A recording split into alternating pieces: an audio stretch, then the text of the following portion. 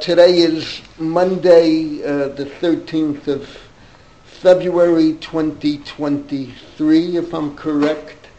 And I did something this morning. We'll see if it has any impact. I reached someone to reach someone else. I gave the name of one of the members of the Knesset who owes me. He interviewed me, and I came out for his party. And I just made a small suggestion. I don't know why no one has suggested it. Every last person from the religious parties, from Likud, you begin your talk, we want to be like the United States. The United States Supreme Court, the politicians appoint the judges. We don't want to be different here. And begin your talk that way. Whether Liebman will understand it or not is not that important, but the newspapers will pick it up, and intelligent people who are on the left, maybe their eyes will open. All right. Anyway, I've received a lot of questions. People give me more credit than I deserve, and I want to respond briefly because some of these questions I've spoken about for endless hours over the generations. This is from a wonderful student, Eli Goy Kadosh. I don't know how he pronounces it in English, but it's Goy Kadosh.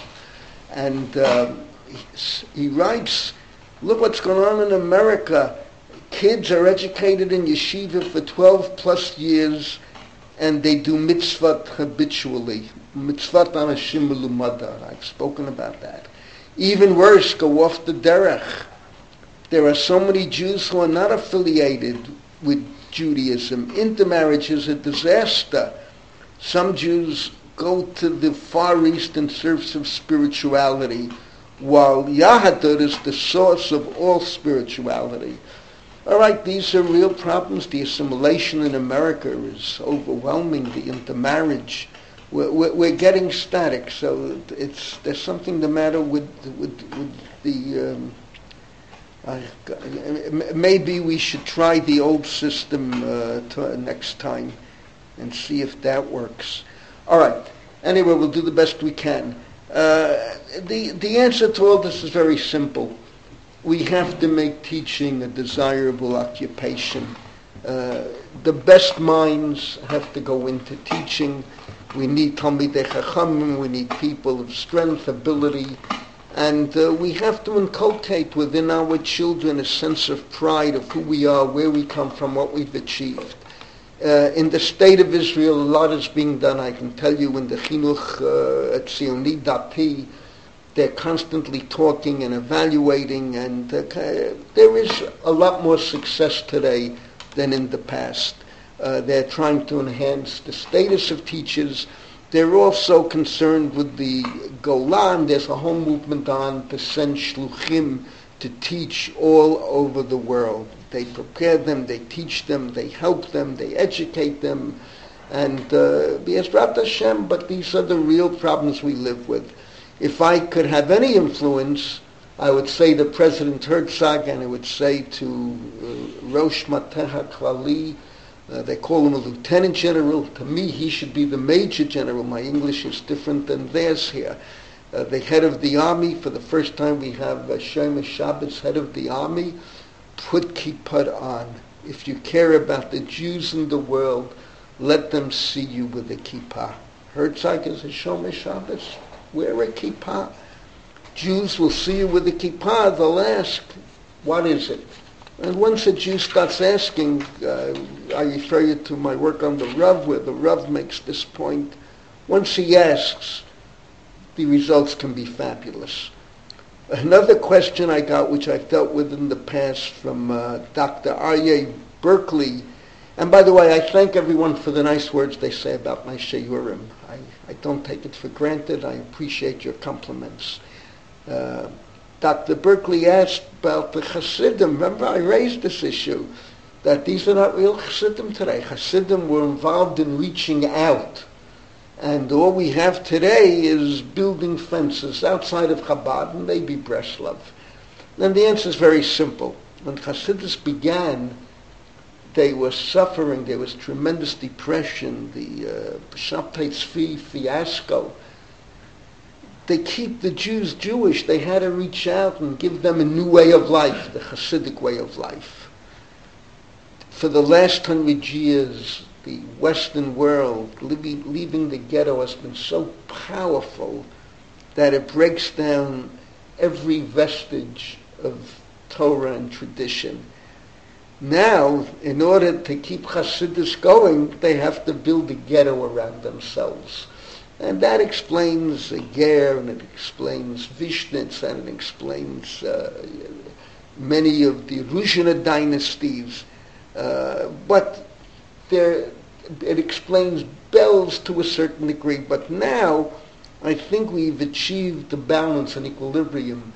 Chassidus is here to stay. I have many students who write me emails with all their sins. Chassidus is here to stay. Whether I like it or you like it or Vic likes it or not, they're on the map. And they can afford to be open today. And Belz has become more open. They actually have a branch that deals with Balei Tshuva. Chabad is Chabad. I don't have to elaborate. But this explains it, and it's a natural reaction to what is happening in the world. Rabbi Moshe Katz, responding to yesterday's shir, told me another story about Rav Hutner, which is worth repeating. He had a way of seeing things, one that I witnessed. Many years ago, there was a famous Farbrengen in 770 in which the Rebbe said, at times we have to fight und the Welt, fight, disregard the world, spirit the world. And he went on to say that everyone should fight together. And thousands of Hasidim whistled with the Rebbe. The next morning, I happened to be in the lobby of the yeshiva, and Rabbi Hutner came in. And there happened to be a fellow standing there just casually whistling. Rav Hutner gave a big laugh and said, "Where is the Lubavitcher? Who is the Lubavitcher who's whistling here?" All right. Now, coming back to, this is fascinating, coming back to Pnes Sheyurim about the mixed dancing. Remember in the Sunday class we dealt with it halachically, and this was America. And I got an email which, by chance, I saw it. Why it went into spam? How does the automatic intelligence decide what should go into spam? This is a legitimate email. It's by Ira Sturm. His father, Ephraim Sturm, headed up the Young Israel. Exactly, I knew his father. And he heard me about Young Israel. And my father had a great story about how mixed dancing finally ended at the Young Israel annual conventions. In the 1950s, 60s, they held their annual convention at the Pioneer Hotel in the Catskills. Saturday night, the hotel would provide the entertainment, which included mixed dancing. The leaders of Young Israel could not get the hotel to stop offering the mixed dancing entertainment. Into 1 year, a young Hasidic folk singer was invited to the kumsitz of singing, lasting into the wee hours of the morning. No one left to go to the hotel's dancing. That singer ultimately became famous. His name, Shlomo Carlebach.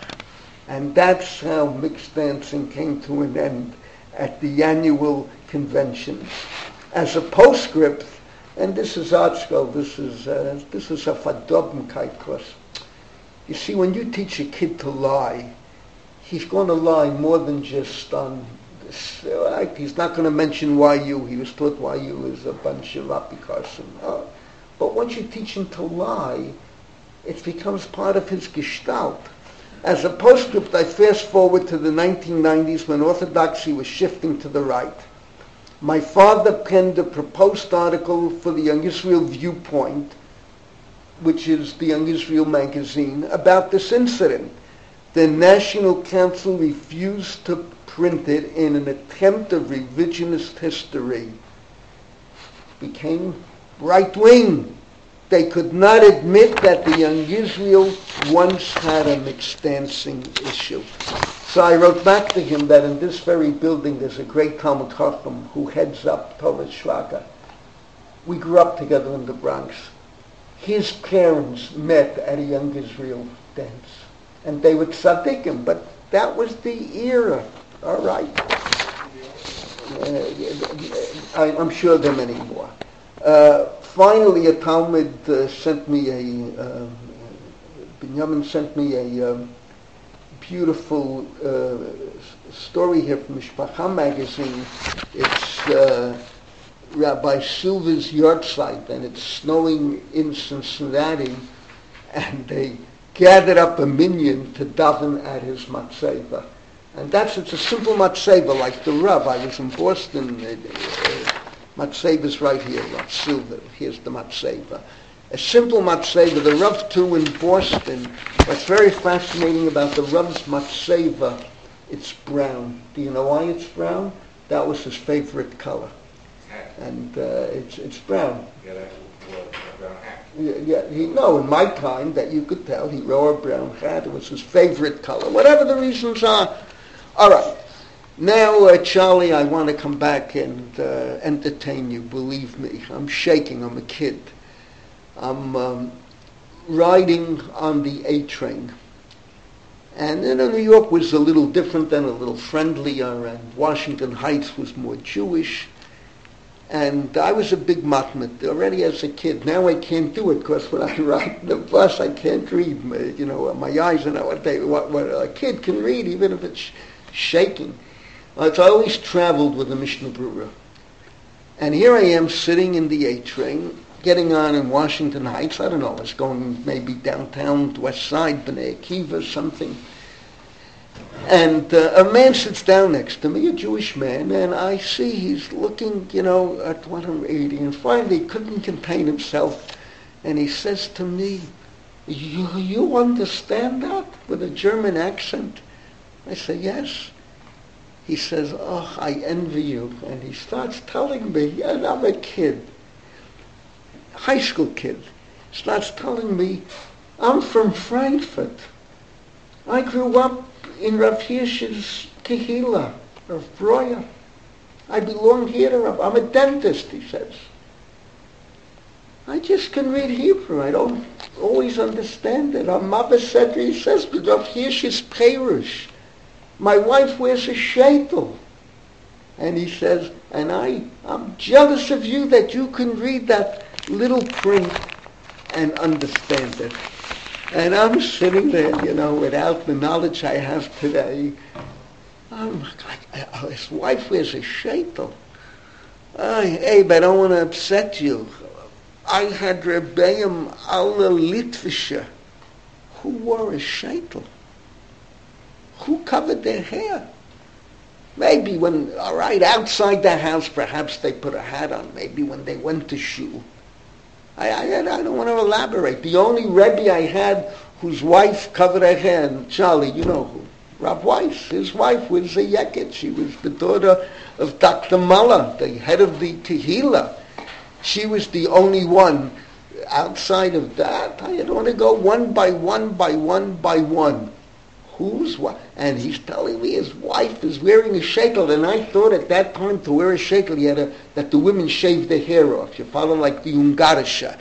My wife has sheitels. My daughters have sheitels. Who shaves their hair off? Certain affairs. You want to appear, you have to look nice with a sheitel. All right. And where was that from that they didn't cover their hair?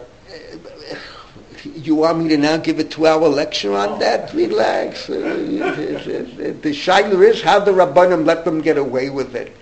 Rabbi Belkin, I remember he once gave a talk in the early 60s, and he dealt, I remember in the talk he said, in Europe, he says, there were some women who covered their hair, most didn't, but there was never difficult words between them. They all got along. The whole question of covering hair, is it something subjective or objective? If it's objective, then a woman always has to cover her hair, a married woman. If you view it as something that represents the society in which you live, then when you live in a society where women walk around and their hair is not covered, so it could be the obligation is modified. It's the Aruch HaShulchan with Kriyat Shema Keneged, the woman whose head is not covered, etc. I think it's in Siman Ayin Hey. Famous Aruch HaShulchan, Reb Moshe quotes it. It's the same thing like sleeves. How long does a woman's sleeves have? I saw tzidkaniyot, cap sleeves. In the 1950s, they walked around like that. I have a problem. They require women to wear stockings. I don't know. If a man, I don't want to be vulgar, but if a man is excited by a woman's toes, I think there's a problem with the man's mentality, not the woman's toes. But I just read, they interviewed a woman in one of the Alonim for Shabbos, and at Tzaddiket, and they asked her, well, what's the most difficult thing? She says, wearing socks in the summer. So don't wear socks in the summer, you understand? But there's a whole, all right, halakha l'maisa, Bizman Hazeh, because everyone walks around naked, we dafka should insist that our women cover their hair. You understand? I don't want to take any litvisha kulat, but I have a lot to say. I spoke about this many years ago in the Kollel, and I cited a Sefer Mitzvah that came out in New Haven, Rabbi Horowitz. So it's a big, the Rav held him to be bigger than Reb Moshe. You should know that. He was a Lamdan Mufhak. In his Sefer Mitzvah has a long footnote explaining why women didn't cover their hair. And I cited it in class. It's a long footnote. Tens and tens of lines. And the Sefer, everyone asks, the family republished the Sefer. They sent me a copy afterwards. I have it at home. They republished the Sefer because so many people bothered them for it after I cited it in class. Okay, now, the explanation to this is very simple. And here I cite from Marcus translating a German article that Rav Yechiel Yaakov wrote. And here you see the heart of the difference between Litvische Yiddishkeit and the Germans. And you see how Rabbi Weinberg, how Rav Yechiel Yaakov had such understanding. And Rabbi Yechiel Yaakov explained, traditional Judaism, let me not lose the place, in Eastern Europe was fresh and pulsating. It was there that Torah study for its own sake, the powerful idea of the yeshiva, still had great importance. Indeed, a man lacking in Torah scholarship was regarded as nothing less than an inferior Jew. In contrast to this, German Jews studied Torah not for its own sake, but in order to know how to regulate their lives. Furthermore, ignorance of Torah was not viewed by the German Orthodox in such a negative light. In short, a Judaism without Torah scholarship was to the East European Jews what a Judaism without divine service would have been to the German Jews. This paragraph is so insightful. You see, here's Rabbi Yechiel Yaakov. He totally conquers Germany. He totally integrates. But he could never pull Slabotka Mir out of his self-image. And if you asked him, you want to be frum? First, spend good years in Eastern Europe, in Lithuania, in White Russia, and then come back to Germany and master the academic approach. And you see the insight here. In Lithuania, why did you study Torah? Talmud Torah Keneged Kulam. You study. I'm now in Baba Batra. I'm dealing with making wine. What is wine? How much water can you add, etc. To me, that's this halacha l'maisa. I make wine. I go into Oshirat, I go into Rami Levi, I buy a bottle of wine. What's the big deal? Litta, Kodshim, Taret.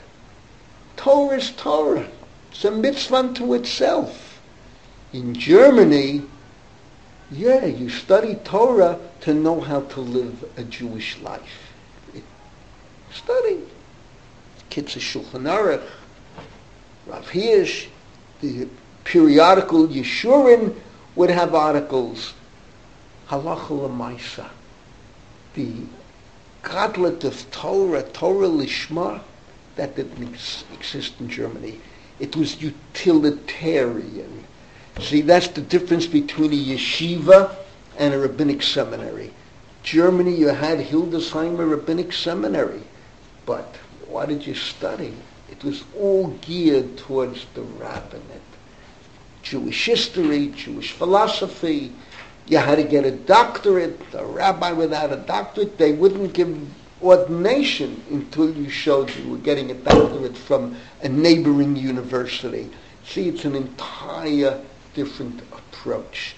And as he says, to a Litvak, I've told you more than once, I respect every Jew. That's outwardly. Inwardly, if it's nicht London,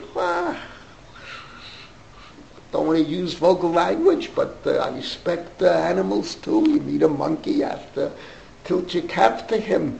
Guy is not a London, nicht a Talmud Chacham. Come on, what have you wasted your life? It's a literature approach. Germany, they didn't look down at an Amaritz. You see, what counted was observance, dedication. And I have to tell you, this was a class of culture. When Germans, for the sake of argument, Yeshiva Bacher walked in, Charlie, you're real Germans, not Oisjiden? What are you? What are you? Because the Oisjiden were different already. Real Germans. So Yeshiva Bacher walked in the 1880s, 1890s. They looked at him like a botlin. That would be the word, a botlin.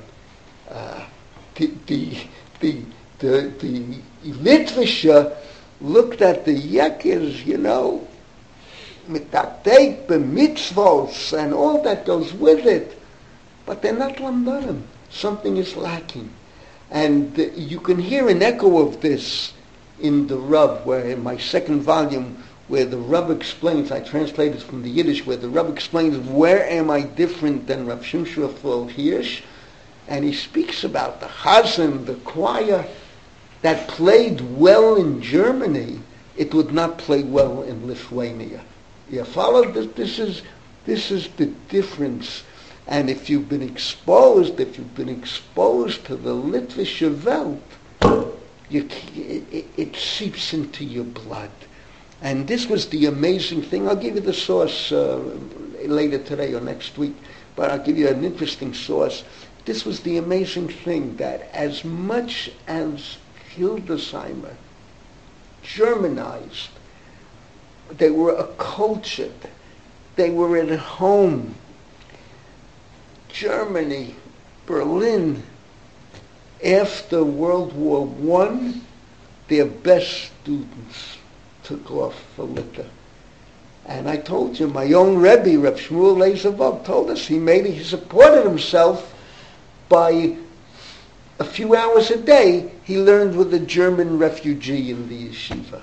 And you read the memoir literature, you see the Germans, then the Americans came in the 30s, the Americans came, and this was Litta. You couldn't shake it out of your veins. Now, Mark's volume is very impressive. And like I said last week, I don't want to minimize the fact that you're going to find critique. There's plenty of critique of my writings on the Rav. And nevertheless, I can understand why the critique. And that's what I explained last week. These were very complex people. And you saw it through your own prisma, through your own understanding. I said something yesterday in class, which I repeated this morning. Someone asked me again, called me from Shalavim, and I took 2 minutes, and then I rest my case. It seems Rabbi Meiselman claims that the Rav regretted his becoming a big Zionist in his later years. This is so far from the truth. See, people don't understand. I once met people who said, Rabbi Rakeffet, you criticize what's going on in Israel. What are you, an anti-Zionist? I said, what do you think? We're monkeys. We just follow blindly. Of course I differ with certain politicians. You understand what I'm saying? Doesn't make me nothing less of a Zionist. But believe me, I differ with many parties, including Agudat Yisrael.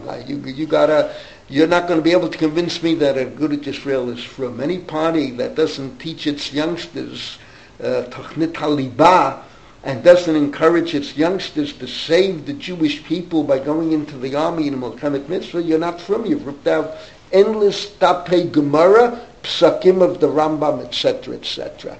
So of course I have a right to criticize. Halacha kama v'kama, mechalolei Shabbos, ochlein nevelet and treifat and chametz on Pesach, hospitals. But that doesn't make me less of a Zionist. It makes me even more of a Zionist. So the Rav could be critical, absolutely. But let me tell you one story that when I first heard it, and this is, I'm an ear eyewitness, it's not a secret. But the family said, maybe we shouldn't publicize it yet. Today it should be publicized all over. The mid-70s, President Shazar, or early, whatever, it's the Rav's last decade of activity. President Shazar decided to give an award to a Machanech in Chutz La'aretz who teaches Torah and helps establish Jewish identity. The Rav was selected. The Rav couldn't travel to Israel by that date. He was weak and ill, widowed. His children, Tova and Rabaran, Dr. Tova and Rabaran, accepted the award for him with the family, and it was a beautiful event at Shazar's, the little palace on Rehov Al-Kharizi. It's not the presidential mansion we have today. And they gave the Rav a check, I don't know, 18,000 lira, whatever, a substantial sum. So they called the Rav, Tata, was darf man done mit the check? What should we do with it? He said, endorse it and give it to Mekaz Yeshivat B'nai Akiva in Tel Aviv. I rest my case. Okay? Now, please, don't tell me the Rav changed his mind. Okay. My dear students, we have arrived at a very important moment. Yesterday you saw Rav Yechiel Yaakov as a posek mufak, a London mufak. An amazing tshuva with no one said as much and handled everything about men, women, kishut, standing in front of a mirror, trimming the white hairs out of your beard, dyeing your beard, etc., etc. The tshuva I want to touch upon now is the most famous tshuva that Rabbi Yechiel Yaakov ever wrote. It has been studied and restudied by anyone who touches upon the history of Torah. The halachic part of the tshuva is less important than the hashkafic and emotional part. Although I'll show you later today or next week how this catches up even with a guy named Aaron Rakeffet. I am now quoting, and as I explained to you yesterday, this tshuva I'm quoting from the first edition of the Sridei Eish. It's not the revised edition. Charlie, do you have the Sridei Eish, the revised? There's a chart someplace that tells you from the first edition to the second. I couldn't find it. And Avram Abra's in France now. He put it out. So I'm quoting what I have in my notes from 50 years ago. Sridei Eish it's, let me, Shvidei Eish, do I have the chelik here? It's Siman Chet. I believe it's chelik bet Siman Chet. Let me just see if he gives. I want to just be sure I'm telling it right. He says Shvidei Eish. Yes, Shvidei Eish chelik bet Siman Chet. It was written after World War II. We don't have an exact date, and it's obvious from the tshuva because he says Lifnei HaChurban, Achar Churban. It was written after World War II. What's the question? You don't really know who he's writing to. He just says Mahari Meir. I don't know who that could be. It certainly can't be Yisachar Meir, because if it's right after World War II, Rabbi Yisachar Meir was not yet famous. At least I don't think so. I may be wrong, but could be Mahari Meir is two first names, Yehuda Meir. I don't know. And he says, I received your letter, and it's in relation to Irgun Yeshurin. Now, and he explains, I'll summarize it very simply. In Germany, there was a very strong youth movement that was called Ezra. Ezra would be what we call, I would say, Bnei Akiva in the United States. And this youth movement is very important for young people not to feel isolated, not to feel lonely. I grew up in the Bronx. The loneliness of a young kid growing up in the Bronx, being a Shemei Torah mitzvah, was indescribable. 700,000 Jews, barely 10 families, if that many, that was Shemei Torah mitzvah. So you needed a young Israel, or more than young Israel at that time, Bnei Akiva. It gave you a feeling of, I'm part of a group. I'm not alone. I'm not idiosyncratic. People believe. It strengthened you. In Germany, you had Ezra. In France, before World War II, there was total assimilation. With World War II and what happened, the refugees, and what happened in the Arab countries that were under the French protectorate, you got more and more Jews, more and more observance. And Yeshurun was formed that the young people should have an organization and be able to express their Yiddishkeit and feel Jewish and observant. But then you had DPs coming in from Europe, survivors. And some of them were really frum, didn't lose their frumkeit.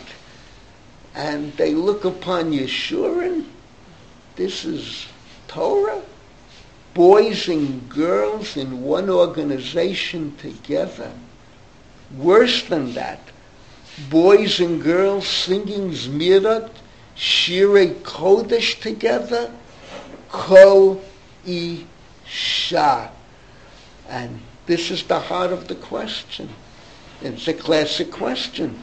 I have to tell you, this question came up in Bnei Akiva. I can tell you many examples, but if my memory is correct, both Rav Hutner and Chaim Berlin and the Lubavitcher Rebbe were asked this question about Bnei Akiva, and both wouldn't answer. They turned away. They wouldn't answer. You follow, this is part of what you asked me a half hour ago. This is part of it. And you got to remember, Shlomo Carlebach, remember what we always talk about, laugh and cry. The Rebbe, he was told, leave Chabad, you're a disgrace. Boys and girls sing together. You invite boys, and then Shlomo Carlebach said, it's recorded, it's the doctorate on him gives you the footnotes.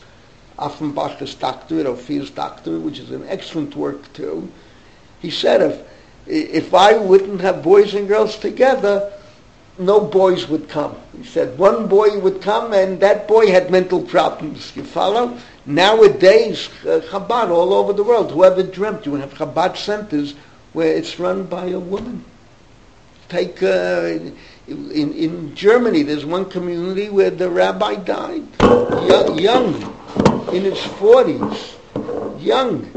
And his Rebbitzin said, I'm here to stay, and she's running the whole show. Follow? It's an interact today. Carlebach would be a hero in Chabad outreach. What he accomplished, what I just cited to you about the young Israel. So this is the question that came to him.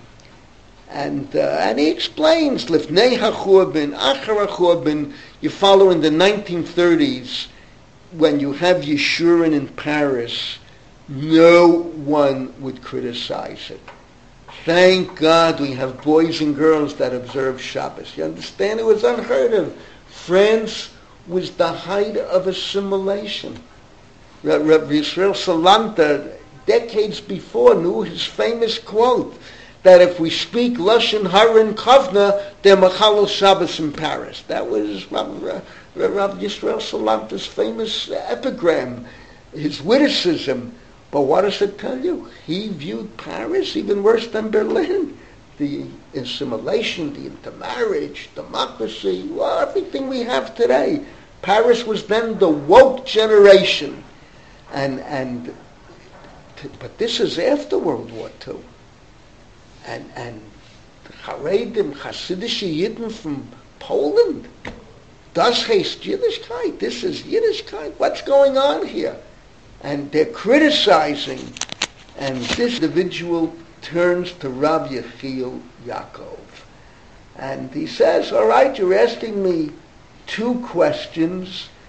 One question, boys and girls mixing together. The other question, Kol Isha. Now, boys and girls mixing together, there's no question we have to do everything in our power to keep a separation.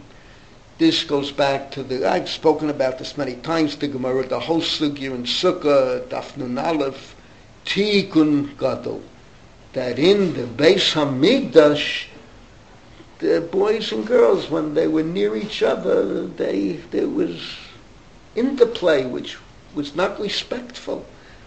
So they made a Tikun Gadol, they experimented, go through the Gemara in Sukkah, the men in front, the women in back, etc., up, down.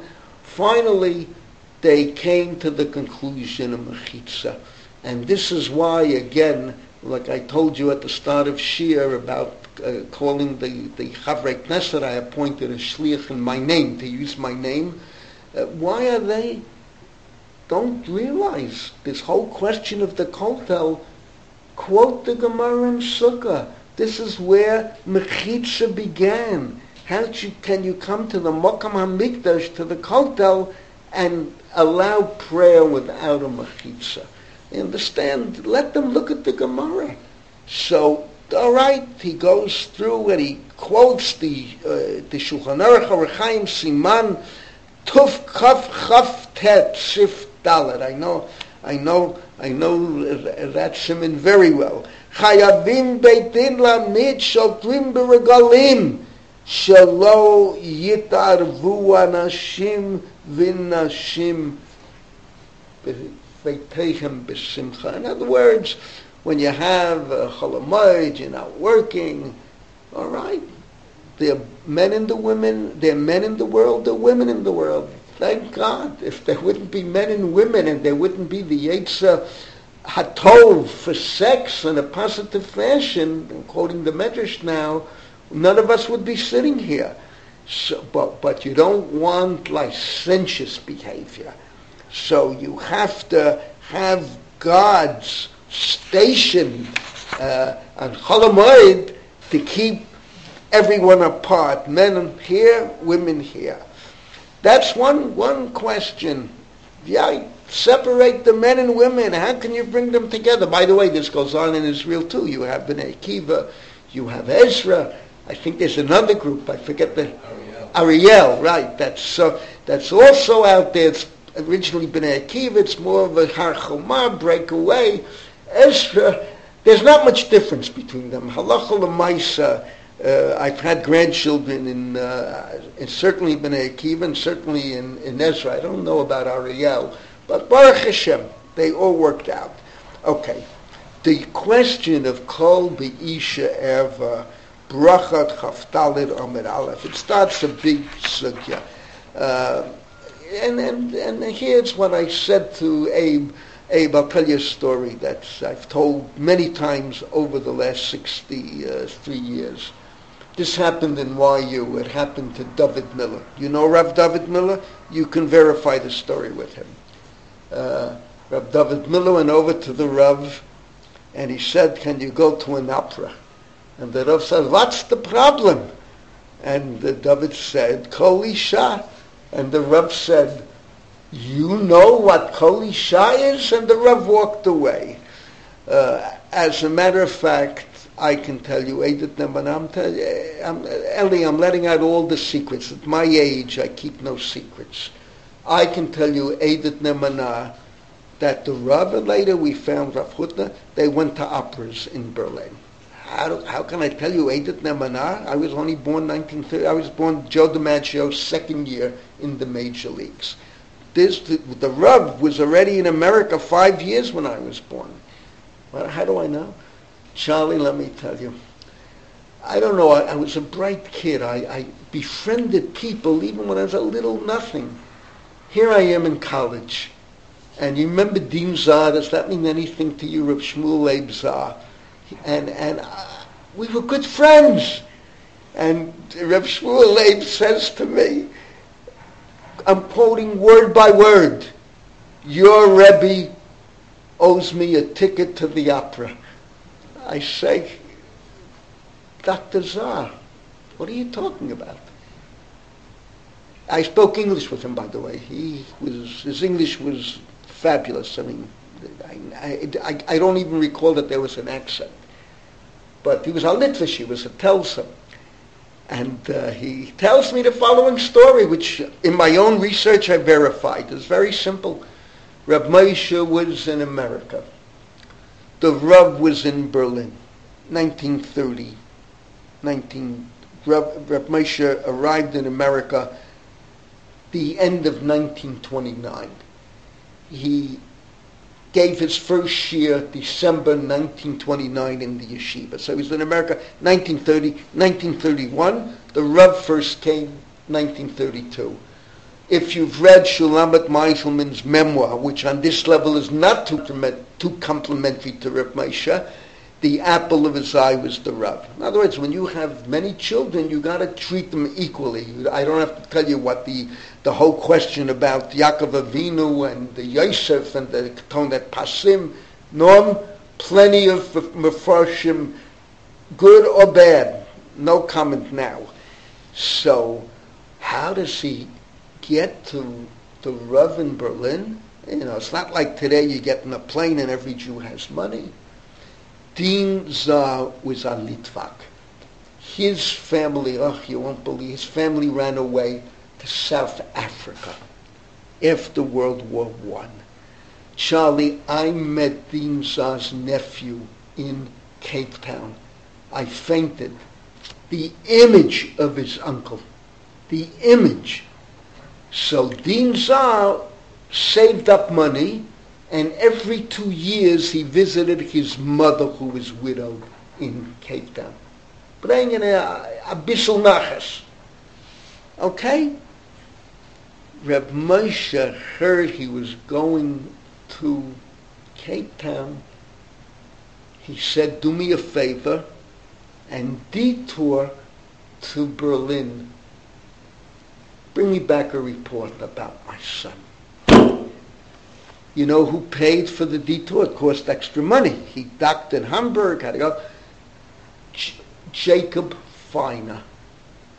Mr. Feiner, that's the Rabbi Feiner today, who's so famous in Lawrence, in the white shul.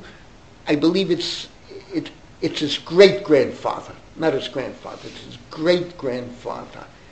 He was very close to the Soloveitchiks. The Soloveitchik family always was makatova to the Feiner family. Morris Feiner, Rabbi Feiner, his son worked for the community service division in Yeshiva. He understood Reb Moshe bangt for sein Sohn, longs for his son, wants to get a living report. He paid for the detour. So, Reb Shmuel Leib, my research turned this off. Reb Shmuel Leib comes to Berlin, the Rav verbrengt mit them, and the Rav says, I'm going to take you to an opera. It never happened. He had to get on another boat to go to South Africa, and he says to me, your Rebbe owes me an opera. All right. If that isn't Mesiach Lefi Tumo and Eidet Nemanah, now with Rav Hutner, research was done at Deutsch. I can't go into many details now. The Liozner Rebbe, he did research in Borough Park. He has an academic mind, and he claims he came up with. He had a season's ticket to the opera, Rav Hutner. So, you understand, this is not a simple question. Eli, yeah? Yeah, maybe that they changed their mind afterwards. I mean, maybe they were, young fellas, and they thought it's a good thing. So what you're saying is Chat Nu'urim. So I should really smack your face. You're saying the Rav and Rav Hutner were normal teenagers like we were. We play the Shalayla. You don't read Art Scroll. That's the problem. But I want to consider they were tzaddikim. But you see, there's a very delicate question. Now more than that, it's not just the opera. See, what the Rav was really saying to David, and the way I understand it, if it's licentious, if it's Madonna singing, Avada, that's Kol Isha. It's what we said yesterday, Toeva. It leads to Toeva. That's licentious, but it could be an opera star, a big fat lady singing in the whatever opera. I have a friend at Tzaddik Yesod Olam. He's not well. Anyone my age already. He's a wealthy Jew who gave the Rebbe $1 million a year, among other tzedakah. For opera, he could travel from Israel to Italy just to attend 3 operas. You follow? He'd work it out a week. An opera, God, he'd be in heaven. He'd be in heaven. BMT, I had season tickets to the opera. Do you have season tickets too? The opera. To the opera in where? In Tel Aviv? No, here in Yerushalayim. Yerushalayim. Kala Kavod. I didn't even know when you were in BMT 50 years ago that. There were 3 of us who had season tickets. All right, you guys held like the Rav. You know what Kol Isha is. Now, so it's a delicate question. There's no two ways about it. And you'll see sources. If not today, you'll see next week what I have. It's a delicate question. But there's another part to this question. Boys and girls are singing together. Trei kol. You don't hear when they're singing. What are you hearing? You're hearing a group. So he goes through the halacha and cites the sources and a lot of Sephardic sources, and you can come out with a heter, but he says it's not the halacha involved here. What we have here is the only salvation that French Jewry can have. I'm quoting him word by word. Lo nishna lanu elo derech hatzala achat v'yechida lechabei bet hayahadut ulaharot et noama v'yafya haruchaniyim b'mizgeret shel chavruta yehudet hashomeret al atzmuta haruchanit b'omet slave uve'b'gaon. Do you realize that this is exactly what I answered an hour ago? Remember the question I got? How do we create Jews? All the assimilation? Pride. And this was Bnei Akiva. You know what it meant? I lived in a building, let's say there were 80 families. There was a front of the building, a back of the building. 80 families, at least half were Jewish. Who is Shemesh Shabbos? Who is Shemesh? I don't believe there was one family. There was one family I write about, and I didn't mention the name, but I can mention the name today. On the front of the building, Mr. Weinstein. And he was a Yudah Peyesha who knew how to learn. Came home from work Shabbos. He worked 5.5 days, half a day Shabbos. Changed his clothes, made Kiddush, and sat down and learned Gemara. And if I had a shaila, I was starting to learn, I couldn't ask my father. I couldn't ask my grandfather. My grandfather was a Shemesh Shabbos all his life, but he didn't know how to learn. My father certainly couldn't answer me. I used to go to Mr. Weinstein. But you went to Bnei Akiva, right? It was, for me, a 25-minute walk. For my wife, a 40-minute walk. You went to Bnei Akiva? Oh, my. Boys and girls, Shomrei Torah Mitzvot, Eretz Yisrael. What came out of that Bnei Akiva from the East Bronx? Vic, all of Yehuda V'Shomron came out of it. Am I pulling your leg or not? Who? Miriam Beinhorn Levinger. Chevron, Kiryat Arba. Abe, where you live, give thanks to Bnei Akiva, East Bronx, Mizracha, Ken Mizracha, absolutely. BMT, Norm, we revolutionized the Anglo-Torah world. Yesterday I gave a gift, the last volume of Washington I had to give away. I gave it to my first Rebbe in YU's great-grandson, who's learning here. Mark Wiener befriended him and brought him in, Tzvi Metuchin, to meet me, and I see a tall, good-looking kid who sits it out.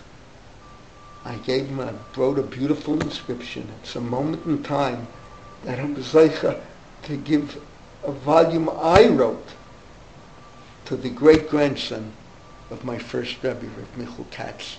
51 to 53 was my Rebbe. And in the volume is a picture of me with Michal Katz. And in the text, I describe the Bronx, their home. Read it. But Reb Yechiel Yaakov here has deep understanding. It's not just halacha. And the way he describes it, it's like the United States today. It's like England today. It's the assimilation. And he says, Ein kan isa gomor. You can't say this is totally forbidden. Yesh kan minhag chassidut umidat tzniut. All right. But we're living in France. Higia matzav hayadut ad mishpar. V'im lo ne'echos b'emtza'im chinuchiyim menusim u'me'utarim b'hatzlacha ka'otam shel irgun Ezra b'Ashkenaz v'irgun Yeshurun b'Tzafat atida Torah chas v'chalila shetishakach me'Yisrael v'day l'maven. That's a powerful paragraph. And it's so true. Beautiful. I would add, Irgun Ezra b'Ashkenaz v'Irgun Yeshurim b'Tzafat v'Bnei Akiva b'Atzot Abrit. At my time. But he has something else here. I can't get over his insight. A problem that we struggle with today. Feminism. My wife, I told you yesterday, she's part of the old generation. She's happy not to leave the house. The minute she heard that she was expecting, she was teaching. She had a degree and everything. And stopped teaching. That was it. Devoted herself entirely to the raising the 3 daughters. Do they appreciate it? Yeah. In retrospect, we're lucky they appreciated. It was a unique mother. But feminism, look what we have today. Did you see the Olam Katan of last Friday? A whole section, a separate paper on all the ulpanot and midrashot for women. I would say in the state of Israel today, a young lady growing up has 100 different choices to make. And the world is open to them. I have students, I told you my dermatologist is my student from Michlala. My wife's neurologist is the sister, a younger sister of the lady I taught in Michlala. And then the women are all over. Everything is open to them. So whenever I can, I always say, and others say the same thing, I've seen Gedolei HaPoskim, if we don't look for chumras when it comes to women. If we can be mata, we should be mata. I just had a shaila came up, a woman is saying Kaddish for her father. Absolutely. Woman wants to say Kaddish. I have the Rav, says Eidut Nemanah, that women were saying Kaddish in the Goyen Shtibel in Vilna. I have that in my work on the Rav. I give you the source. Rabban Soloveitchik published a volume in memory of his grandson, and in that volume you will find where a baron also, women today, that feminine, you don't want a woman to feel that Torah Hashem does not respect her and does not understand her. All right? And by the way, we have in Israel, thank God, women speaking in our world, in the Haredi world, the semi-Haredi world. I don't have to tell you, open up Olam Katan, you have Rahav Sivan, you have another woman, you have from Reb Chaim Kanevsky's family, his daughter, his wife, Zichron Levracha. Wow. So here Reb Yechiel Yaakov is very sensitive. He says, what are you going to do? You're going to tell the women not to sing Shirei Kodesh? Not to sing Zmirat? He says these women who are educated and study, he describes the curriculum, science, languages, and they have a feeling regesh kovad atzmi, a woman, self-respect. She's not secondary. And then you're going to tell them it's usher for them to sing Zmirat Kodesh? You're going to lose them. You're going to put them down. You're going to push them away. All right, this is the halacha. But now, this is the heart of the tshuva. This is the only one who could ever write like this, and it's cited and recited. And he says, this is not Eastern Europe. In Eastern Europe, well, today I would put in a footnote, Fiddler on the Roof. What do you see in Fiddler on the Roof?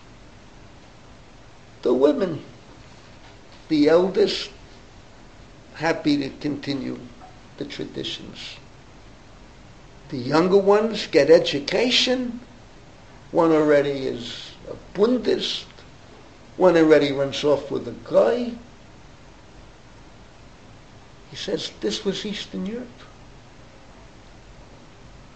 By the way, I just want to tell you in parentheses that Fiddler on the Roof, the production, the play, has tremendous zchuyot. I taught 2 students in the kollel, not related, whose parents became from one song in Fiddler on the Roof. Tradition. Yeah? Just think what I'm telling you. 2 students, and when I say I taught 2 students, you're talking today, their grandparents. Can even be tens of descendants, Shaiman Torah Mitzvah, because of tradition. And he says, and in Germany, we have from women that, I'm quoting him, Mekaimot et ha-mitzvot bihitlahavut. We educate them. We welcome them. Quoting the story I told you an hour ago. I'm on the train. And that child, do you have any idea who the dentist could have been? It's before your time, 10 years, let's say. But wow, I owe him a thanks. When he told me his wife wears a sheitel, I was shaking. Here, intelligent women, they wore sheitels and happily, with feeling, and he says, this is in Eastern Europe, you never saw it. But here, if we tell an intelligent woman, Na'asa leichem lishtatef bi oneg Shabbat al yedei zmirot kodesh, v'davar zeh muvan lefi ma shemakir teva hanashim b'medinot halolu. If we'll tell them, and these women educated, high school, college, in America, graduate school. I remember the Rav saying, you rabbis will have a shul where all your congregants will have bachelor degrees. Today you deal with shuls, everyone has a doctorate. Forget about a bachelor's. What is it? A master's? What is it? And you push these women away. And we absolutely have to be matir. Now, there's a... Excuse me? One second. The most important part is right here, and I want to make it clear. But, what are you asking? I'm saying, under what circumstances? In the families, when the father, the mother, and the children all sing together? Are we talking about a stage? No. You're talking here in a youth group. Father, mother sing together. Leave that for next week, Be'ezrat Hashem.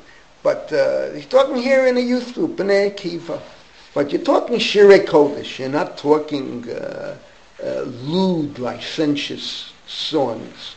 It's not, again, I use the expression Madonna. I don't know if you're aware, she's in the news all over today, saying she changed her face. I don't understand it. Something with cosmetic surgery, and they're criticizing her, and she says it's just a bunch of misogynists that we're criticizing. But I want you to know, Madonna has chuyot. You know what I'm talking about? She goes to the Kabbalah service, but that's not. Forget about that.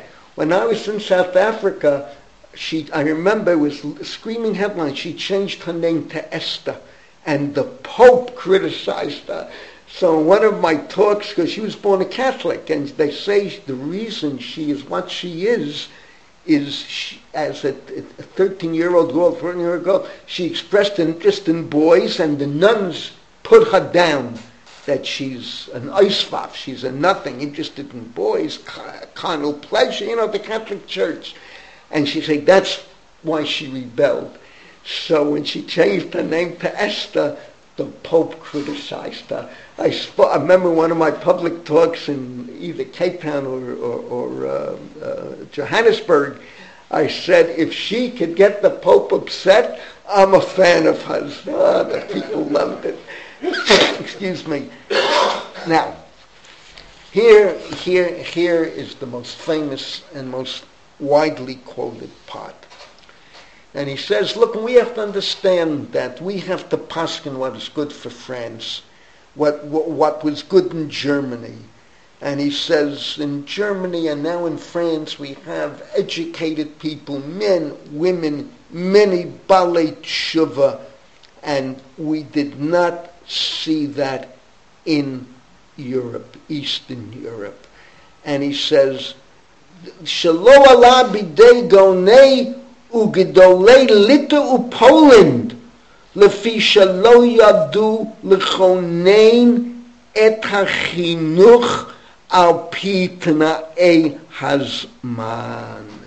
That in Poland and Russia, they didn't know how to adjust the chinuch to what was happening at that time. And this is the whole challenge. This is Yeshiva University. This is America.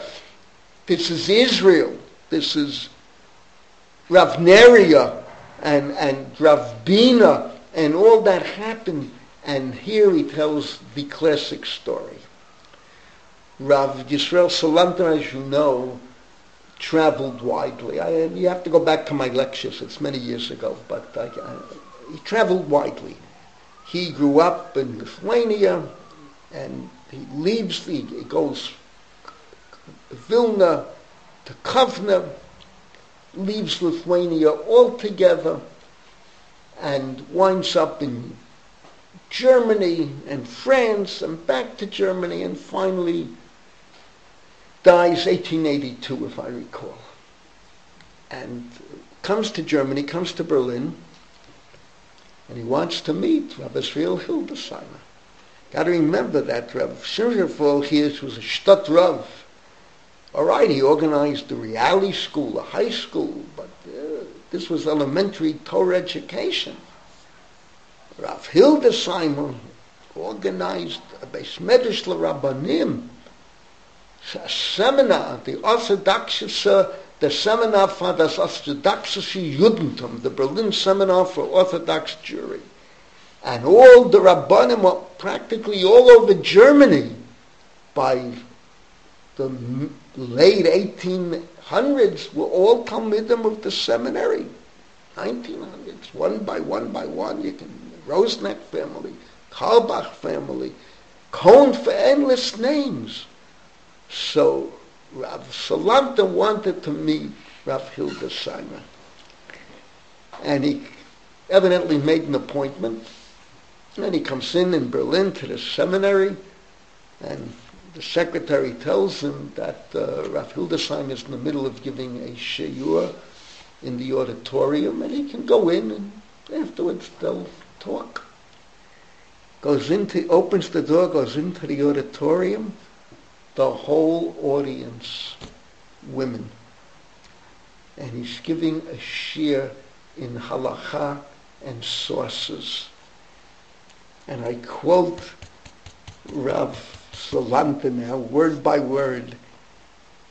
If this would happen in Lithuania, a Rav giving his shiur, I'm quoting him, to young women and betulot, they would put him in cherem. And they are correct for doing it. Here in Germany, I see what Rav Hildesheimer is doing. Yehi chelki b'gan Eden im hagoin chatzadik Reb Israel Hildesheimer. And you see, this great individual of Yechi Yaakov, he had the breadth of vision to understand chinuch cannot be the same all over. You have to deal with the individual in his environment, where he is living, what the challenges are, what the influences are, and you have to be machanech him within that tent, that encampment. And wow, hit the nail on the head. Poland, Litter, Freuen, Tiflut, the Mishnah and Salta, teaching women. France, Germany, absolutely. Yechi chelki la'olam haba. And he goes on and on. He goes on and on in this tshuva. The difference between Eastern Europe and Western Europe. And there's descriptions here, you might think he's describing America. And he says, Habayit v'mishpacha, the family in France, They have totally forgotten tradition. There's no sign of life. Beruach HaYahadut.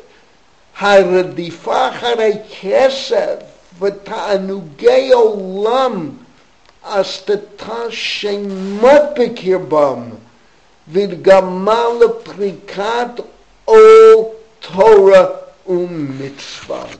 And what a description. And this is exactly one of my times in America. There's a hotel in North Miami Beach. The owners are all Talmidim of mine, I would say admirers of mine, pardon me for using the word. So I could always stay there, Chinam and Kesef. I did them favors too. I once came for Pesach. The whole Pesach, I gave lectures. It was an attraction. I did that once, then I was supposed to do it a second time. It's a funny story. And it turns out that one of the owners had an investment in a big Pesach program in Princeton, New Jersey. And they call me in Israel. They say, look, we want you to do us a big favor. We have local talent in Miami Beach, but we want you to go to Princeton. And I asked why, and they told me the story. Shmuley Boteach, Rabbi Boteach, was invited to be the scholar in residence at this Pesach program in Princeton. Some of the people complained. You understand, he's a character. There's a lot of good in him, don't misunderstand me. But nevertheless, Kosher Sex, as a bestseller, some of the people feel it's a little too risque, I'll use that word. So they had to disinvite him. Now they needed someone. So I said, look, if it's good, I said, if it's going to help you, I'll go. And Takai went, and it was a very, very nice experience. It turned out the mashgiach, who was an OU Hechsher, hey, Noam! And the mashgiach was a Talmud of mine from BMT, the early 70s. And he showed me the kitchen. There's a big problem because the people working are not Jewish. And you can be a mashgiach, you can turn the lights on, you can do all that, turn on the fire. But what do you do one day Yontif to another? They're cooking Yontif afternoon, first thing Yontif 5 o'clock, and you're going to first be eating 8 o'clock at night after Marav. So he had to see to it that people went into the kitchen and tasted the food. If only showed me the ins and outs of the little things that you never thought of when you give Hechsher. But it was fascinating. Charlie, I'll tell you what else was fascinating.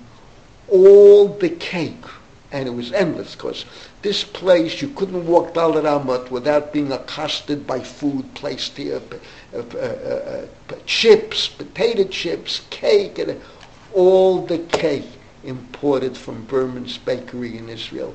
And they told me, I checked it out with the caterer, whose family is related to me by marriage through my brother. I checked it out with the caterer. They live in Bethel. I checked it out with the caterer. He said to me, yeah, we place a $25,000 order, and it's shipped, in a boat, and it's in a place, a freezer, refrigerator, the cream and everything. He says, it's $25,000, and let's say another $5,000 for the shipping and everything, refrigeration. He says if we were to buy it in America, $50,000 minimum. So it's good for Israel, and Baruch Hashem, the cake, what can I tell you? Norm, not healthy if you want to keep your diet in place. But I spoke there, and in this Marco Polo hotel in North Miami Beach, it was near North Miami Beach. It was in Sunny Isles it was called. So in this hotel, the last time I was there, Satmar Chassid is there with his wife, teaching in the Satmar High School in Queens. And I looked at him, I felt an affinity. It reminded me of myself, Charlie, in the 1960s. And I got to talk with him. I couldn't believe who I was talking with, a Satmar Chassid, a total pagan, totally assimilated. What are his values? He looked at me, living in Israel. He didn't give me any of the Satmar's viewpoint. You don't make a living there. Money, kesef, mammon, the God, pleasure. He says, I love it. I come to the hotel 2 weeks a year. Oh, so wonderful. Ribono Shel Olam. Eli, that is America. Here I rejoice. My grandson's book will soon be available. I have a grandson who wrote a grandson at Talmud Chacham, Yerei Shemayim, a great husband, married to the Chatam Seifers and Einikel, children, my great-grandchildren, many, Baruch Hashem, a book on the history of tanks in warfare. This is Israel. Baruch Hashem. Ashreinu shezachinu. But, wow, fabulous. I can go on and on. He's describing America today. Total assimilation.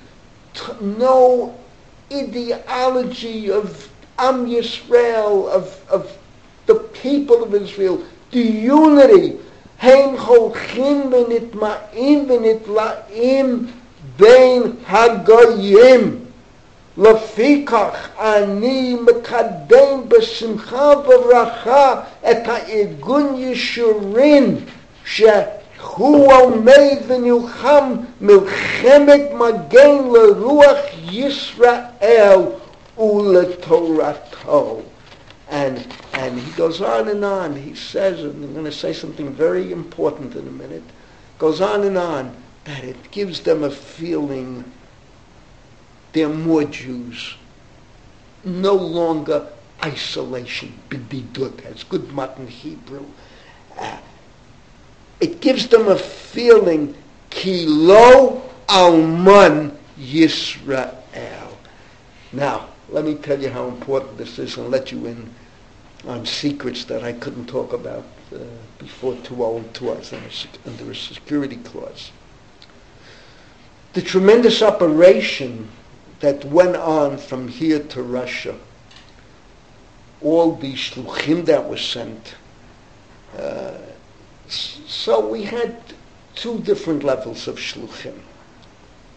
One level that I played a big role in, I'll say, I don't want to use the word responsible for, but I played a very big malkan myself from 1980 to 1990 when everything dissipated. Iron Curtain fell, we sent people who could teach Torah. I was sent originally, they scouted me to teach Gemara. They refused Nikim asked for a Rebbe who could teach Gemara. And we kept that chain going for 10 years. So we had to send couples in their 40s, 50s. I even sent a couple in their 60s. It's not so simple. You have to be able to live under pressure. It's, the communists, are they going to throw me out? Are they following me, etc.? That's one type of pressure. The other pressure simply is, if you go in most of the year in Russia, it's very cold. Vic Snow went down to Eilat and he couldn't handle it. The hotels are built for the summer, not for the winter. But Russia is winter almost all year. And you have to be able to function 30 below zero, 20 below zero. Wow. All right, that was one type of shaluach. But you can understand, his goal to teach, all right. Rosh Hashanah, Yom Kippur, Sukkot, Pesach, Shavuot, we sent college kids. Millions of dollars invested in sending college kids. Charlie, why? These kids couldn't teach. They're not, you can send professors, medical doctors, they don't want to give. These were kids. Why? I'll tell you why. Just what Rabbi Chil Yaakov said. Am Yisrael Chai, Lo Alman Yisrael. You know what it meant in the one shul that each community had? There was what I'm using a communist word now, one functional synagogue, one functional church. They allowed one, which they, KGB agents, Jewish KGB, would know all the time. Imagine what it meant. You have this kid visiting, and he gets up, and they machabed him with maftir. And the kid reads the Haftorah like the grandparents remember hearing 60, 70 years ago when they were growing up in a shtetl. They were overwhelmed. Am Yisrael Chai. And Lo Alman Yisrael. There's continuity. These kids we sent, this is the famous story, I write about it, I've lectured about it, it's worth a movie. Eli, why don't you forget about your PhD in physics and go to Spielberg and produce a movie together that we Jewish people can make a shechiyanu on a tova hametiv. Very, very simple.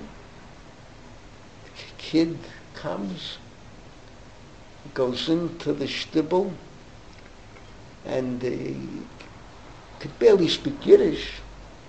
And the shtibel on the side of the big shul in Moscow had a lot of Chabadnikim, old-timers. And this kid in his broken Yiddish is trying to explain, I'm from Yeshiva University, I'm a Talmud of Rav Soloveitchik, and a man jumps up, comes over to him, and says, "Das ist richtig, was ich hab gehört. It's true what I heard, that you're a Talmud of Rav Soloveitchik," and someone's translating into English for him. He says, "It's meine Talmud. That's my Talmud." And the kid looks at him, "What do you mean?" And he says, "I'm the Rebbe who taught him in Cheder in Chaslovich. Bring him a gris, bring him regards for Riesberg." That was the last name, Rav Riesberg. Read the Rav. I have all the details there. It's a true story. And the kid comes back to America, and the Rav finishes shir. It's Menachem Kasdan, a psychologist. I believe he lives in Israel, by the way, today. The Kasdan family, I'm pretty sure. And he comes back to Israel, comes back to America. The Rav finishes shir. No, you're tired, finish shir. It's no youngster. And he says, "Rebbe, I have regards." The Rav is like, no, big deal, regards. 1 million people are sending regards to the Rav. He says, "From your Rebbe, Rabbi Riesberg." The Rav jumps up, says, "Can ich sein? It can't be." And they start talking and thinking and making the cheshbon of the years.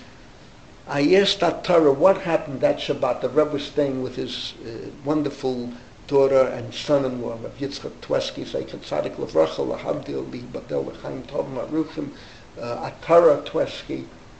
Atara told me the whole Shabbos had given as a ibigarasht. He was like, I can't say it in English, ibigarasht, just all he was talking about. My Rebbe from Cheder is still alive. My Talmud met him in Moscow. Now, you see what happens? So, everyone there was talking about it. They go home, they talk about it.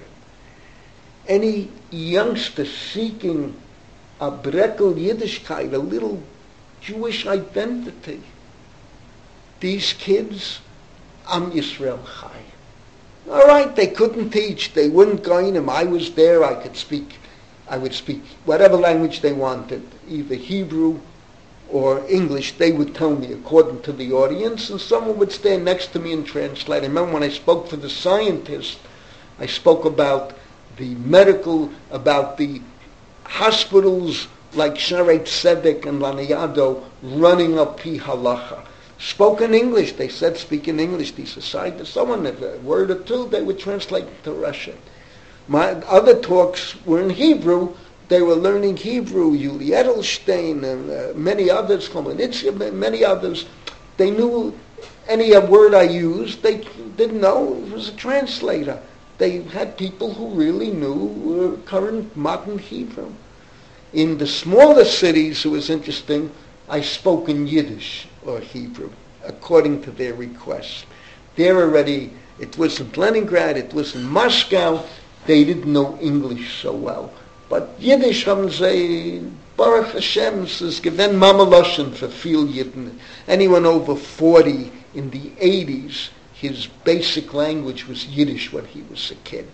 So, but this is what Rabbi Yechiel Yaakov says, and he says, Ki lo alman Yisrael. And he says, and what's the result of this? I can't get over this. Literally, the way I grew up. Hey ma'odedim ze et ze beruach umizazazim ze et ze שלא להתבייש בפני המלגיגים מקרב אחיכם וקרוביכם. And he says they gain confidence. They're not embarrassed. And you have to understand, your friends laugh at you. Your family laughs at you. What are you, old-fashioned? What are you, outlandish, outmodish? What kind of behavior? What Shabbat, Kashrut? Why can't you eat? Pigs are slaughtered today in sanitary conditions. I heard that with my own ears. And in France and Germany, they succeeded. And b'davar zeh bilvad, just to achieve this, self-respect, confidence, כדאי הוא להמליץ זכות על האיגוד הקשה הזה נגד מקטריגיו. He says, for this alone, I want to stress how great this organization is, what they have accomplished. And this tshuva is epic-making, the most widely cited tshuva, not so much for the halacha. It's the insight, the story of Rav Hildesheimer. Now, I want to tell you, coming back now to Mark Shapiro's doctorate, so beginning on page 215, he discusses this tshuva. And he raises here, beginning on page 215, I think there's a little bit of my influence on Mark. He raises here the whole question.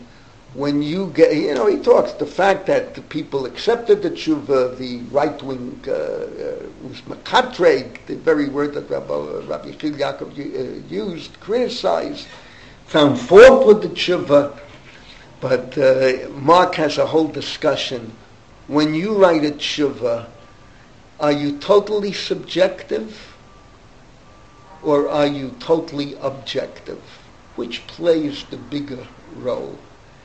So I have to tell you, I had a Rebbe, Rabbi Yerucham Gerelik, you all know the name. Rabbi Yerucham once described the Rav answering a shaila as going in to a laboratory which is totally air controlled. It's like some of the laboratories in Machon Lev. They once gave me a tour of the building. You had to walk in, wear special clothes. You couldn't breathe. Nothing could be in the air that would affect the experiments. All right, that's totally objective. Or is there subjectivity? So as I've said so many times, and Mark says it here, could be he has to cite me, when you're dealing with issues of aguna and mamzerut, you have to be subjective. You have to write that tshuva. When you get the shaila, you have to say to yourself, how can I be makil? How can I help? I lectured on this. I've actually published Rakafat Aron Chelik Gimel. You'll have all the sources. It's actually an open Medrash Rabbah and the Shach, the Kuntas HaShach and Psak, and Yerodei, Reish Membet, at Chulu B'Chulu. Yeah, there we have to do everything we can to help. You have to be subjective. Other times could be we have to be more objective, even though there are considerations, again, when you study Yoreh De'ah, like I've told you so many times, Erev Shabbos, Erev Yontev, Orchim, Hefsed Meruba, poor people, whenever it's a Din D'Rabbanan, all these factors play a big role. But in this tshuva, Mark claims, and I think rightfully so, that when Rabbi Yechiel Yaakov was asked the question, he knew right away he had to be Mekil, because if not, it would undermine whatever Shmirat Shabbat there was in Paris at that time. So when he wrote the tshuva, he had to find sources to buttress his lenient opinion. He devotes all his halachic energy to finding a halachic way to reach the goal with a mamza and an aguna, and usually succeeds. I would put in the footnote today, see Rakefet Aaron Chelik Gimel. Similarly, when the fate of thousands of young Jews was in the balance, Weinberg did not consider pros and cons objectively. Rather, he approached the discussion with a set goal and went about finding the halachic sources to identify with it. All right, we have more to do. I wouldn't miss next week's shir for Lo Aleinu, all the missiles and bullets that are being fired into Russia and the Ukraine today. It's a sad situation there. We take for granted already it's over a year and no end in sight and worse than ever. And unless Western powers step in, I don't know, Russia's going to wipe the Ukraine off the ground. And there was an article in today's Post defending Putin. Oh, I can't believe the Post. It gives opportunity for everyone and everybody. So today, defending Putin. Generally, they're defending uprooting Yiddishkeit in the Post, but today it was Putin's turn to be defended. All right. So to reiterate, what have we said today? The whole shir centers around Rabbi Yechiel Yaakov Weinberg. Chelik Bet Tshuva Chet. I don't know in the new edition where it appears. If I do succeed in making the connection, I'll let you know. And it's a powerful tshuva. It's not so much the halacha, but the man's ability to understand what's good in Eastern Europe, in Mir and Slobodka, will not necessarily be good in Berlin and Paris. And the story with the Rasriel Hildesheimer is the most widely quoted. That's the high point of the tshuva. The story of the A train is a good overture to what has happened, and I got to give credit to Mark. He translated very nicely from the article in German where Rabbi Yechiel Yaakov himself acknowledges what Germany was about and how it was different than the Torah Lishma of our Litvische Beis Medrash, our Litvische Yeshiva. And with it all, and we'll see next week, he can never get Mir and Slobodka out of his blood. Now, are there any questions from the wonderful students in front of me? Okay. I want to sign off with you and say until we meet again in health and happiness, Das Vidanya. Next week will be very fascinating because we get involved with Rakefet and Rabbi Teitz. You'll see the sources, the follow-up, and then I introduce you to a sefer that's one of a kind on German Orthodoxy. All right, can you open it up to the world? Recording stopped. Yeah. Rabbi Rubin, I'm very happy to see you. Everything is okay? Okay. Okay, because I tried calling you and I may have the wrong number. It said the number is no longer connected, and I left a message. Happy to see you. Very happy. By the way, you were talking about Ukraine and bemoaning the fact that what's happening there. Ukraine is one of the most corrupt countries in the world. They had biolab there. They had corruption there. They had money laundering there. And they had people going after native Russians. In other words, Putin is not a tzaddik, but Putin is not evil either. And the Ukraine is, if Biden continues the way he's doing it, we may be in World War III. Right. I'm sitting home very tittering. I'm telling you, it's scary because the world does not understand that if they continue supporting the Ukraine, World War III is on the, and nobody wants Yemot HaMashiach now. Right. No one wants Gog Magog now, that's for sure. All right, read the article in today's Post, and my right hand here, Yomo, from the very start was telling me that the Ukraine government are not tzaddikim. And he explained to me that Putin really believes that they're out to I would say, compromise the Soviet Union and westernize it. Whatever the reasons are, Putin does not want westernization.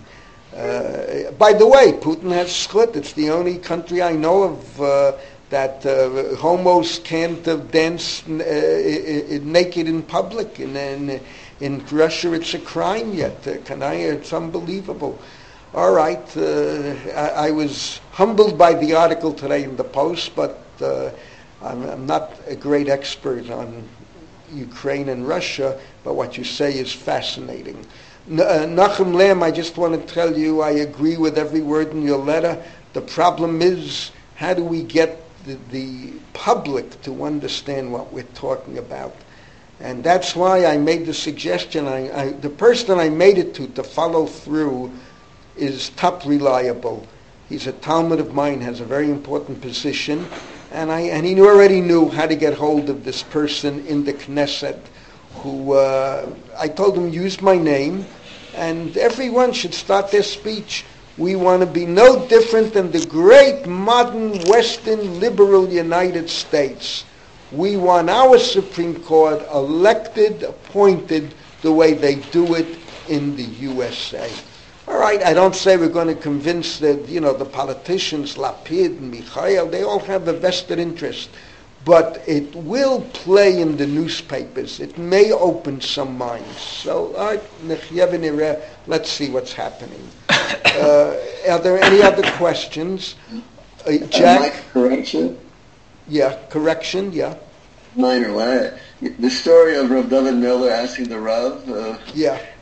I remember you telling the story you went not to see an opera, but to see a Broadway play. No, I thought it was an opera. Because a Broadway play would be more risque. There already you could have a Shiloh. I remember you telling the story, and then you said you're not sure, but you think the play was Fiddler on the Roof. Oh, I don't know. All right. Yomo will ask Reb David, and Rabbi Yomo will ask Reb David, and if we have to correct ourselves, we'll be happy to make the correction next week. I remember the story that Jack is telling in a different manner. That you told us, why are you bothering me? My wife and I are going to the opera tonight. And he mentioned which opera it was. To the Rav? Yeah. Yeah, I remember opera. I don't remember Fiddler on the Roof. I remember opera. But I have great derech eretz of Fiddler on the Roof, because the tradition there, sunrise, sunset, swiftly go the days. There's kedusha to that. Whoever wrote it, Hatayidish Neshama, that wasn't something stum. That's deep. That's deep. That's deep. I saw a movie. Malcolm and I, we watch a little at night. So I saw a movie, An Apartment for Peggy. It's An Apartment for Peggy. It's a 1955 movie, I think, or a 1949 movie. It's worth watching. See, that movie Even my wife, who's my biggest critic, agreed I'm right. I could lecture for a whole year on the topics of growing old, purpose in life. This man wants to commit suicide, this professor, his wife is dead, his son died in World War II, and it's deep, and this young couple, he's studying, and they adopt him, and it opens a whole new world for him. He looks Jewish, the top actor. I checked it out afterwards on Google. He was English, he was not Jewish, but he looks to me like a Yiddish mensch that I would have known from a shtibel in the Bronx, from a shul in the Bronx. But there's a lot to think about. This lahavdil, Fiddler on the Roof, tradition. I would ask the Rabbi Shilas, how are you? There's so much in there that you can comment upon.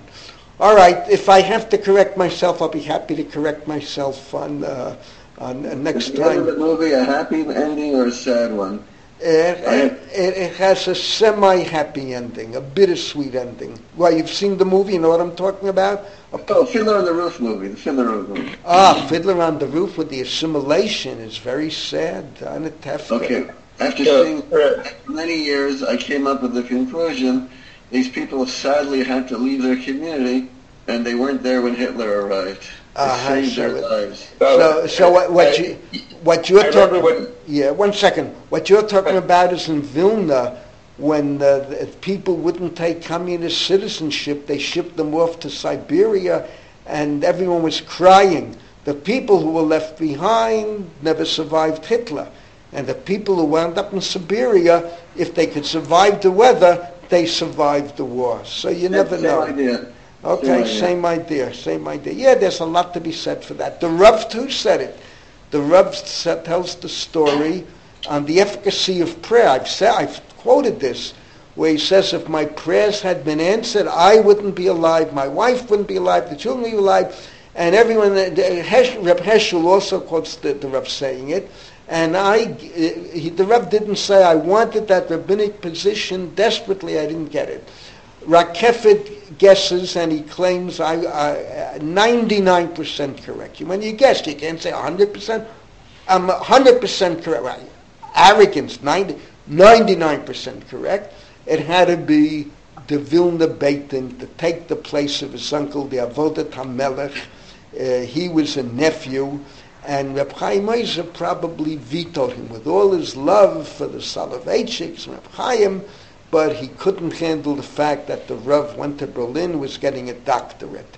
And because of that, the Rav wound up in the United States. Baruch Hashem. Rabbi, they just put up on Facebook, they had a picture of an announcement that the Rav was giving a lecture at Merkaz Harav. Right. I was sent to somebody said all the things he wanted in life. He wanted to be the Rosh Yeshiva at Skokie.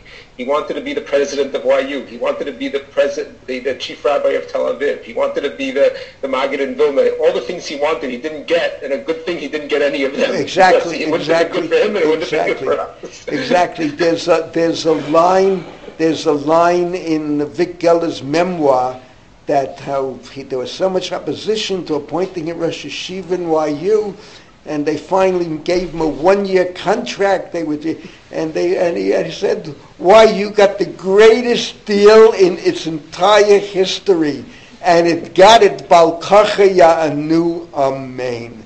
All right, I got to clear out. There's another class coming in till we meet again in health and happiness. Big Yashakayach for honoring me with your presence. We continue on Sunday. It'll be very fascinating. I'm coming into a shaila. I don't know of anyone else that's dealt with it, and it brings me back to memories of Philadelphia.